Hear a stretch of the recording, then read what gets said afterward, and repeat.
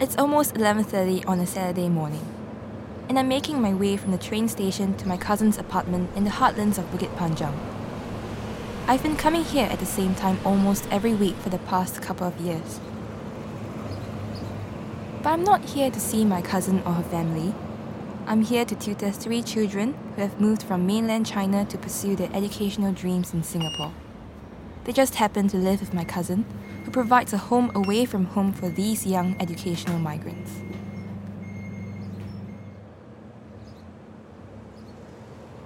As I step into the apartment, they greet me with smiles and anticipation. Tong Tong, the oldest at age 15, gets up and clears the Secondary 1 textbooks from the dining table. She makes some space for Xiao Bao and Xiao Mei, who join her at the table, along with their Primary 6 workbooks. They are all ready for our weekly lessons. These 3 kids aren't rare in Singapore. This is a cosmopolis that attracts people from all over the world, often from an early age. In fact, most young Singaporeans like me knew schoolmates like them who relocated here to study, sometimes from as early as 10 years old and often without a parent.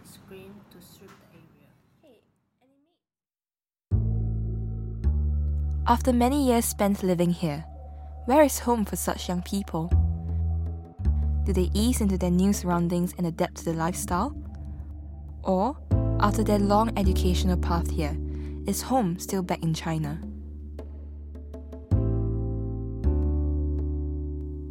I'm Chris McMorran, a professor at the National University of Singapore, and you're listening to Home on the Dot.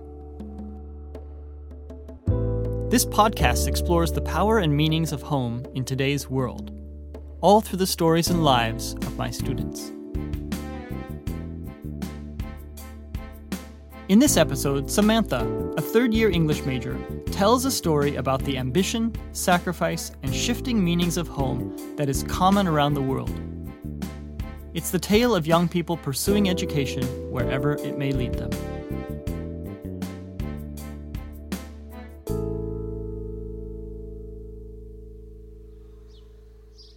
For many young people around Asia, their ambition, or rather their parents' ambition for their children, leads them to Singapore.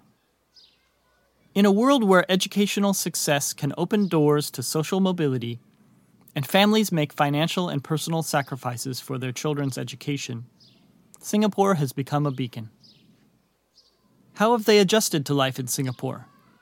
Where is home to these young people, who face so many personal and educational challenges by living so far from their families? And finally, where will home be when their educational journey is finally complete? Samantha searches for the answers to these questions and more when we continue.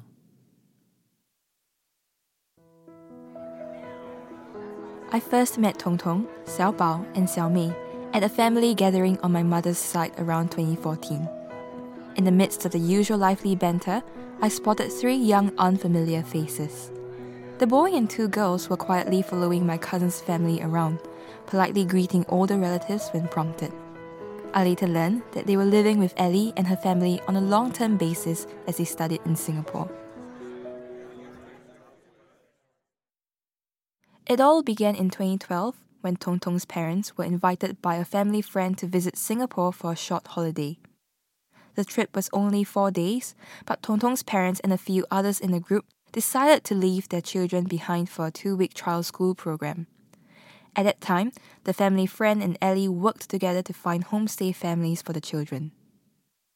After the initial 2 weeks, Tong Tong's father sent her to Singapore again, this time for a longer duration. That's when he first asked Ellie to host Tong Tong. Ellie was surprised. She didn't mind organizing homestays for others, but she never imagined hosting anyone herself. To her, it was a huge responsibility to care for someone's child, not just for a few days or weeks, but for what could turn out to be years of education. Ellie and her family had to consider many issues. After much family discussion, Ellie and her family decided to welcome Tong Tong. Then, half a year later, Tong Tong's parents sent her younger sister as well, along with the son of a family friend. That was how Xiao Mei and Xiao Bao came to Ellie's home. So, Do you remember when you all first found out that you're coming to Singapore to study, to live and to study? How did you feel? That one. Exciting. Can You I feel even excited? understand Yeah. anything? I find it very fun. I thought it's like can I mean, I play. find it like I really no. I'm the one that who like asked my parents come. I mean, allowed me to come and study. Oh, so you told your parents I want to go to Singapore to study? No, my parents asked me first. Then I was like straight away say yeah, I want to come here and study. Oh, okay. For Xiaomi also? No, at first I thought come here can play. Also, you thought it was a holiday. I thought I can play every day, but in the end, very In the end? In the end, lots of assessment books. yes. And Xiaofao, you were so excited.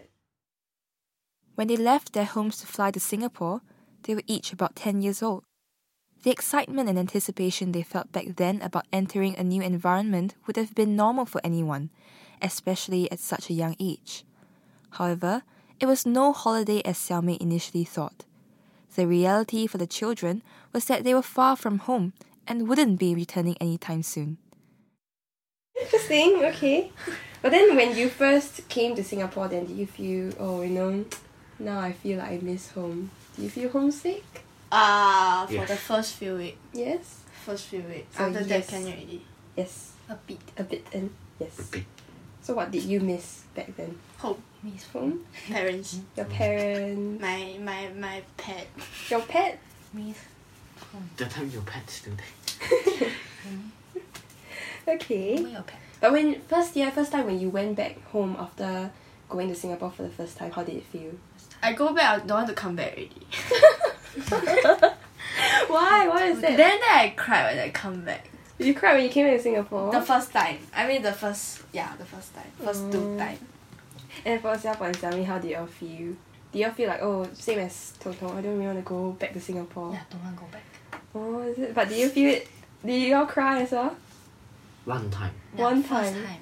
You Oh. first time. No, I No, first and you- second. You don't know how many times already. But that was just the earlier part, right? Yes. Now? Mid part no more. No. No more already. Now it just normal. Does it feel that way?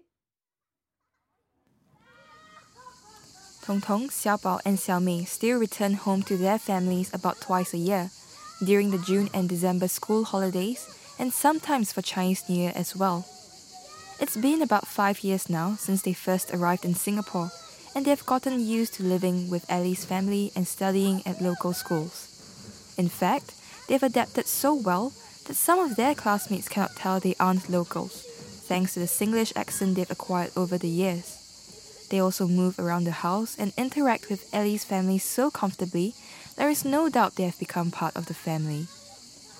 The number of foreign children seeking an education in Singapore has risen steadily in recent years. Every year, the Ministry of Education receives about 3,500 applications from foreign students wanting to enroll in local schools, a testament to the country's outstanding educational reputation in the region. Many of these young people live in school dormitories, far from their families, where they must quickly become independent and forego the comforts of home. From the beginning, Ellie felt she needed to provide more than room and board. In addition to ensuring the family had the time and resources to care for the children's welfare and education, Ellie mentioned that it was of utmost importance to ensure that Tong Tong, Xiaobao, and Xiaomei felt comfortable. I asked her what helping them feel at home entailed. Ellie's explanation was simple. The children had to be treated like family. This meant including them not only in the fun stuff like watching movies, but also in household chores like helping with the laundry. Over time, this combination of care and responsibility has helped the children warm up to Ellie and her family over the past 5 years. Even though the children came to Singapore to gain education, they have also gained a place they can call home. Having lived my whole life in Singapore, it is hard to imagine what it's like to have 2 or more countries I could call home. Tong Tong and Xiaomei have lived in China and Singapore, while Xiaobao has lived in China, Hong Kong, and Singapore. So, if I were to ask you the question, where is home? Where will you say where is home is? China. China, okay. Got a lot of home. Got a lot of homes. So where are your homes? 3 homes. 3 homes? More than that. Mainly 3 homes. Mm-hmm. 1 Hong Kong, 1 Singapore, and 1 China. Okay. So right now you are in secondary school. Both of you are still in primary 6. Okay, and you will still continue to study for a few more years in Singapore, right? So after that, do you know where do you want to go? What do you want to work as? No, haven't thought of it? No? But do you have an idea that, maybe I want to go back home to... This one is parent plan, no? You cannot decide for them. Oh, your parents plan on. Cannot Okay. decide on Okay. But how about if let's say you can decide? Where do you want to go?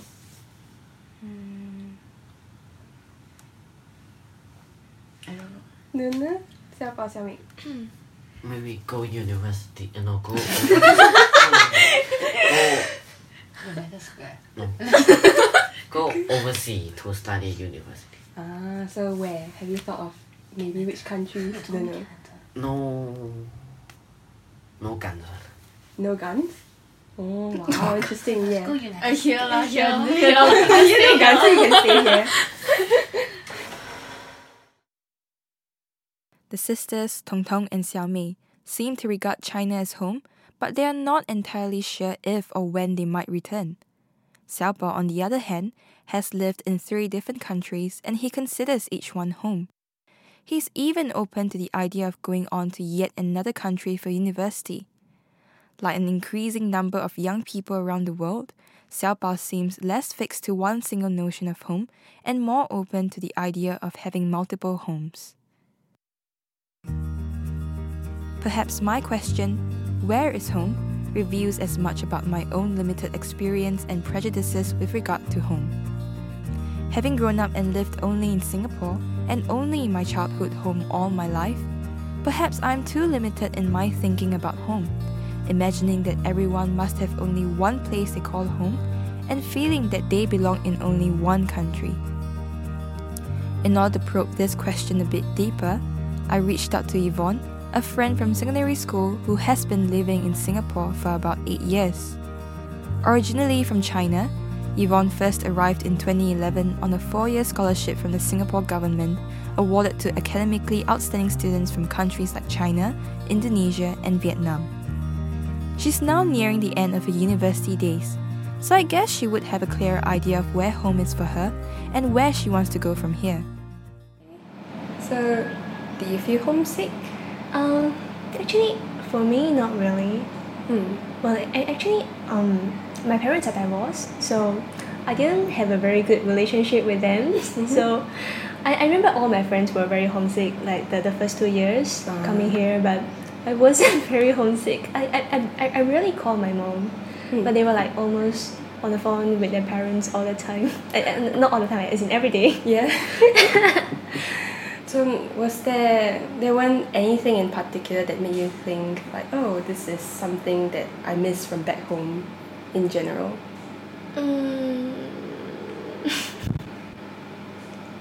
No. Okay, that's interesting.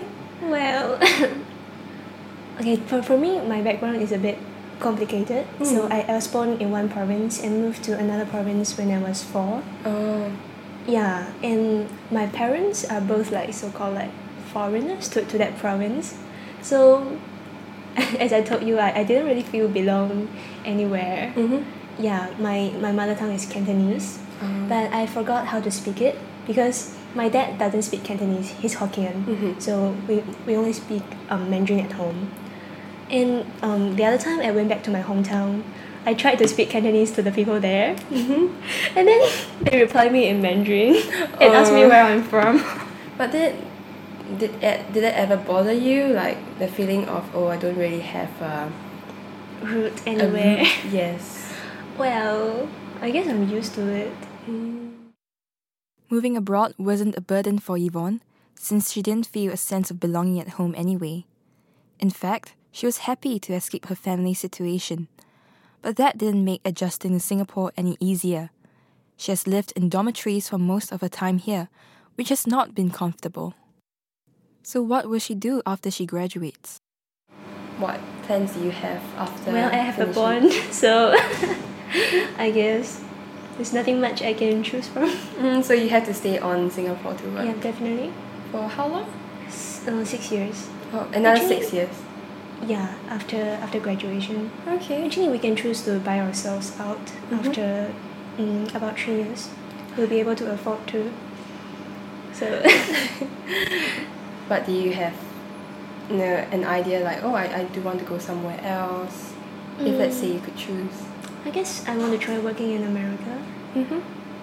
But we'll see how, because nowadays the economy is not so good. So Ah, that's right. Yvonne doesn't quite identify China or Singapore as a home she wants to settle in. In fact, she's open to moving elsewhere in the future. Does this mean home for her is not found in any particular physical location, or that she just hasn't found a place called home yet? I don't have so many physical objects like the food and the smell and things like that make me feel like home. Yeah, to me it's more about people who understand me and people who saw how I grew up and basically people who see me. Yes. Yeah. As Yvonne walked me out of a dormitory, she asked what home was to me. Despite asking other people this question, I took a while to think of a response. The question, what is home, seems more difficult than where is home. For me, home has been and most likely will always be Singapore, so where home is pretty intuitive. What it is, however, seems to extend beyond simply physical space and tangible elements. For the 3 children and Yvonne, a sense of home had to be forged away from their original homes and their families while living in a foreign land. Their attachment to a physical location was weaker than mine. Instead, they found home in the more intangible aspects. For Tong Tong, Xiaobao, and Xiaomei, it's the familiar warmth and care Ellie's family provides. For Yvonne, it's the close and endearing relationships she's made with friends. Talking to these young people made me realize that many factors contribute to the feeling of home. Home could simply be an address, and home could also be anywhere we find family and friends who make us feel like we belong. Perhaps being away from the physical space of home helps us to better appreciate what home means to us. I'm leaving in a few weeks to study in Japan for a year, so these questions about home impact me personally as well. I face the reality that while I may miss Singapore, I may find home wherever I go. Samantha, thanks for telling us this story. I'm a bit curious as to why it attracts you so much. What is so interesting about this particular phenomenon to you? I don't know, I think when I first knew that these children were coming to Singapore like such a young age, I couldn't really think about what I would feel like if I were them in their shoes, because I've been in Singapore for most of my life since young, for all these 22 years. And I think at that age, the most I've spent time away from home was probably maximum 4 days at a camp, and even then it was still very difficult for me to not know that I'll be going home soon, right after those 4 days were done. So this kid spending, how long has it been for them? 5 years? That's very long, and they're at a pretty significant part of their lives right now that they would go through a lot of growth, experiences. So I was really curious about how they would feel, whether or not it would complicate the idea of home for them. Because for me, it's very straightforward. Singapore is my home, but for them, it might not be the case. So I wanted to investigate more. That's why I wanted to start on this story. So you have lived all your life in Singapore? Yeah. Can you imagine a future home elsewhere? At this point, it could be an option. But then I think it's hard to imagine being away from a culture I've grown so close to, from things like the food, the language, the people. If I were to go elsewhere, it could be something I could slowly get used to, but then there would still be that lingering sense of belonging back in Singapore here that I would still want to return here, to some degree of frequency. Mm-hmm. Yeah. And of course, the nation has done a wonderful job of instilling that sense of belonging in you. Yeah. As has your family, of course. Mm. Okay. Well, thanks for chatting with me. No problem. Thank you. Yeah. Each year when I teach my course on home, I meet a handful of students whose lives resemble those featured by Samantha. Their educations have led them away from their family homes in countries like Malaysia, South Korea, or China. Many of them have spent the better part of the last decade in a series of dormitories and homestays. Today, they study in Singapore, but tomorrow they may work or study in Australia, China, or the US. I'm incredibly impressed by these young people, by their independence and their tenacity in pursuit of their dreams. I did all of my pre-university education in the same town. In fact, I spent those 12 years with the same 29 classmates. While that routine gave me a strong sense of place and belonging, it also limited my exposure to new people, new ideas, and new opportunities. I'm sure to my globe-trotting students, my education sounds almost like I attended homeschool, since I was nurtured in such a protective bubble. Our experiences have inspired us to have very different senses of home. Near the end of the semester, we watch a TED Talk by travel writer and essayist Pico Iyer. He speaks of several places he considers home, not because he is originally from there, but because those are the places where he became who he is today. In their discussions and essays, my educational migrant students in particular feel a deep connection with Iyer's understanding of home. For him, quote, home is not just the place where you happen to be born. It's the place where you become yourself.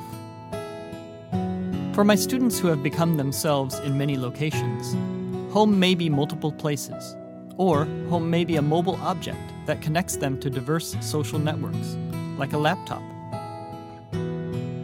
It may be tempting to lament what these young people have lost by moving around so much.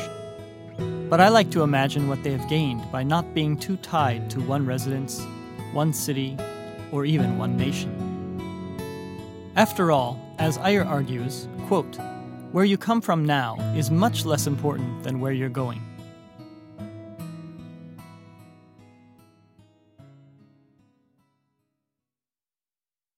This episode of Home on the Dot was written and produced by Samantha Leong.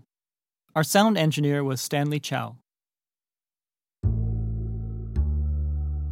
Thank you to Samantha's cousin and her very special homestay guests for sharing their experiences. Thanks also to Yvonne for opening up to Samantha and for prodding her to reflect on what is home. Finally, a quick shout out to Mijin, Prem, Chris, and the countless other students whose educational lives on the move inspired this episode. This is our final episode of Season 1, so I'd like to give a final thanks to everyone who helped along the way, from students and interviewees to the production team. But most of all, I'd like to thank you for listening.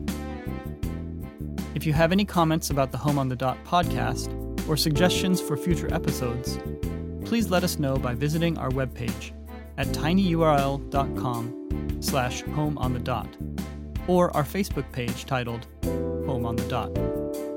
Thank you.